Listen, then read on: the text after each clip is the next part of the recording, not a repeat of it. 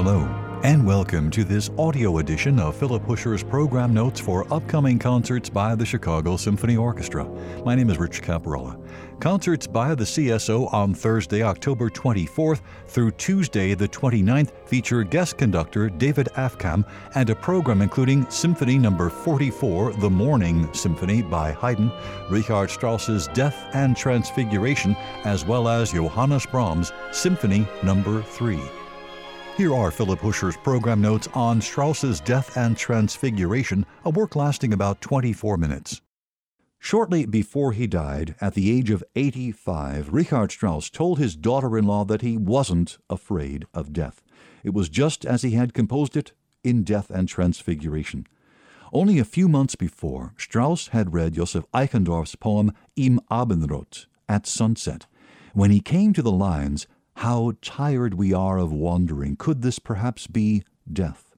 He took his pencil and jotted down the magnificent theme from Death and Transfiguration that he had written nearly 60 years earlier, and then, summing up his life's work, he wove it into the closing pages of his Eichendorff setting, now known as the last of the four last songs.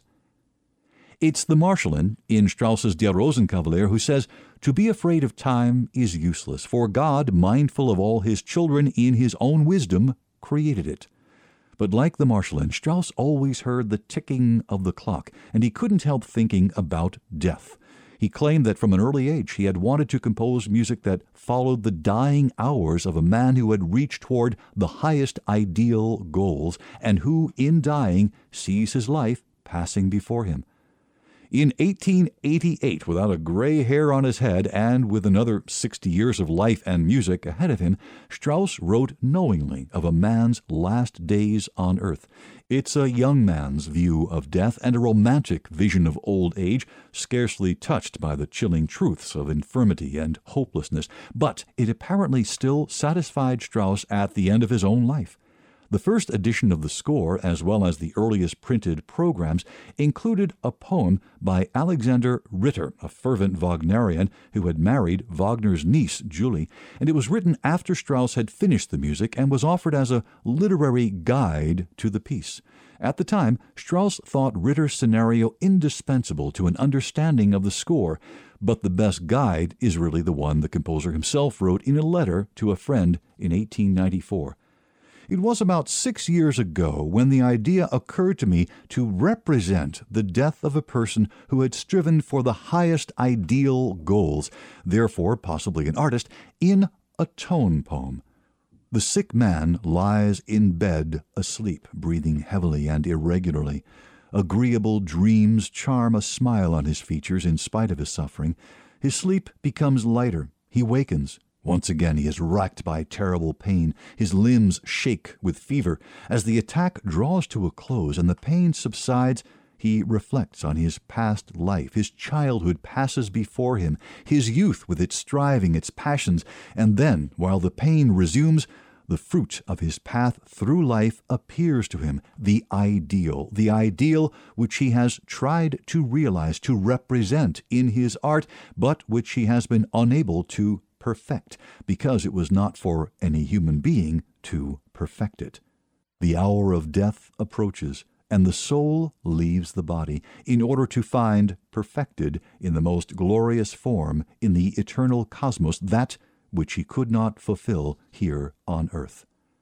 A born opera composer, Strauss begins with a deathbed scene, dark and uncertain, and filled only with the sounds of the sick man's faltering heartbeat. A sudden convulsive passage depicting the struggle with death ultimately gives way to the work's central theme, an impressive 6-note motif, characterized by an octave leap, which represents the artist's ideals. The flood of memories begins pointedly with a storybook infancy of remarkable innocence. "Childhood is the kingdom where nobody dies," wrote Edna St. Vincent Millay, the once popular poet who died the year after Strauss. Strauss then moves on through youth, marvelously evoked by the self-confident swagger of the horns, to romances of such passion that their recollection brings on a spell of heart palpitations rendered by the low brass and timpani. The hero revels in remembrance before there is one final defiant moment of struggle. Death itself arrives, accompanied by the solemn striking of the tam-tam. The Transfiguration is like one of Strauss's own great opera finales, weaving the work's main themes together through a series of moving climaxes in music of radiant beauty. Program notes by Philip Huscher on Death and Transfiguration by Richard Strauss. And now on to Johannes Brahms' Symphony No. 3, a work lasting about 40 minutes. The Chicago Symphony played Brahms' Third Symphony in its very first season. By that time, Johannes Brahms, still very much alive, had stopped writing symphonic music. Little more than a year before, he had announced his decision to quit work on his Fifth Symphony. It was a time of tying up loose ends, finishing business, and clearing the desk. Brahms was a tidy man. He left virtually no evidence of his unfinished Fifth Symphony. It's hard to imagine a time when Brahms' Third Symphony was contemporary music. To many listeners today, it is emphatically classic in the sense of a work of enduring excellence, cozily familiar and harmless. But several hundred people walked out of the first Boston Symphony performance in 1884. It had been introduced to America a month before at one of Frank von der Stocken's novelty concerts in New York. But Brahms' Third was once a novelty, tough for orchestras and difficult for audiences. Even when Brahms' music was new, it was hardly radical. Brahms was concerned with writing music worthy of standing next to that by Beethoven. It was this fear that kept him from placing the double bar at the end of his First Symphony for 20 years. Hugo Wolf, the adventuresome song composer, said, "Brahms writes symphonies regardless of what has happened in the meantime." He did not mean that as a compliment, but it touches on an important truth. Brahms was the first composer to develop successfully Beethoven's rigorous brand of symphonic writing. Hans Richter, a musician of considerable perception, called this F major symphony Brahms's Eroica. There's certainly something Beethoven-esque about the way the music is developed from the most compact material, although the parallel with the monumental, expansive Eroica is puzzling, aside from the opening tempo, allegro con brio, and the fact that they are both third symphonies. Brahms's Third Symphony is his shortest and his most tightly knit.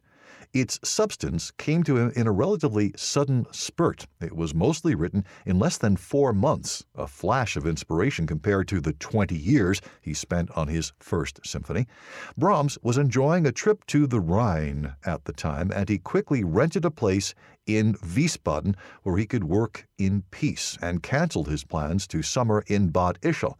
The whole F major symphony was written non-stop. The benefit of such compressed work is a thematic coherence and organic unity rare even in Brahms. Clara Schumann wrote to Brahms on February 11, 1884, after having spent hours playing through the work in its 2-piano version. All the movements seem to be of one piece, one beat of the heart. Clara had been following Brahms's career ever since the day he showed up at the door some 30 years earlier, asking to meet her famous husband, Robert.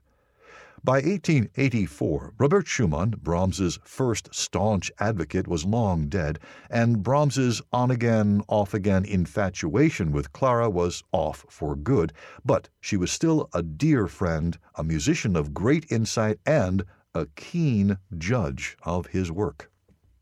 Surely, in trying to get her hands around the 3 massive chords with which Brahms begins, Clara noted in the top voice the rising F-A-flat F motif that had become Brahms's monogram for frei aber froh, free but joyful, an optimistic response to the motto of his friend Joseph Joachim, frei aber einsam, free but lonely.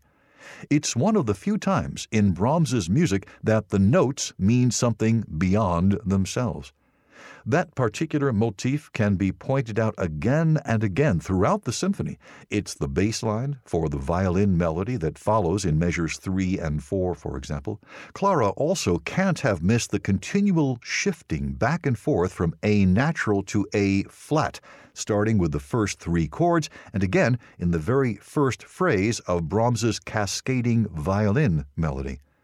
Since the half step from A natural down to A flat darkens F major into F minor, the preeminence of F major isn't so certain in this music, even though we already know from the title that it will win in the end. In 4 measures and as many seconds, Brahms has laid his cards on the table.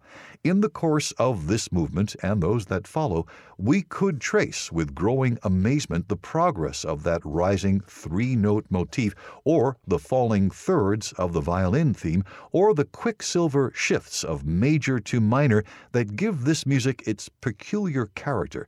This is what Clara meant when she commented that all the movements seem to be of one piece, because although Brahms's connections are intricate and subtle, we sense their presence and that they are unshakable. For all its apparent beauty, Brahms' Third Symphony hasn't always been the most easily grasped of his works.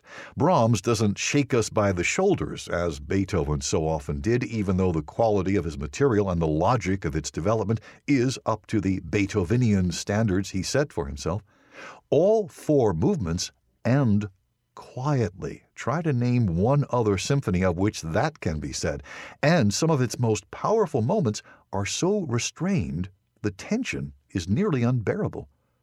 Both the second and third movements hold back as much as they reveal. For long stretches, Brahms writes music that never rises above piano, and when it does, the effect is always telling. The Andante abounds in beautiful writing for the clarinet, long one of Brahms's favorite instruments. The year the Chicago Symphony first played this symphony, Brahms met the clarinetist Richard Millfeld, who inspired the composer's last great instrumental works, the Clarinet Trio and the Clarinet Quintet. The third movement opens with a wonderful arching theme for cello, another of the low, rich sounds Brahms favored, later taken up by the solo horn in a passage so fragile and transparent it overrules all the textbook comments about the excessive weight of Brahms's writing. There is weight and power in the finale, although it begins furtively in the shadows and evaporates into thin air some 10 minutes later. The body of the movement is dramatic, forceful, and brilliantly designed. As Donald Tovey writes in his famous essay on this symphony, it needs either a close analysis or none at all. 2 things do merit mention. The somber music in the trombones and bassoons very near the beginning is a theme from the middle of the third movement, precisely the sort of thematic reference we don't associate with Brahms. And the choice of F minor for the key of this movement was determined as early as the 4th bar of the symphony, when the cloud of the minor mode crossed over the bold F major opening. Throughout the finale, the clouds return repeatedly and often unexpectedly, and Brahms makes something of a cliffhanger out of the struggle between major and minor. The ending is a surprise, not because it settles comfortably into F major, but because, in a way that's virtually unknown to the symphony before the 20th century, it allows the music to unwind, all its energy spent, content with the memory of the symphony's opening. Program notes by Philip Huscher on Johannes Brahms' Symphony No. 3. My name is Rich Caparola. Thanks for listening.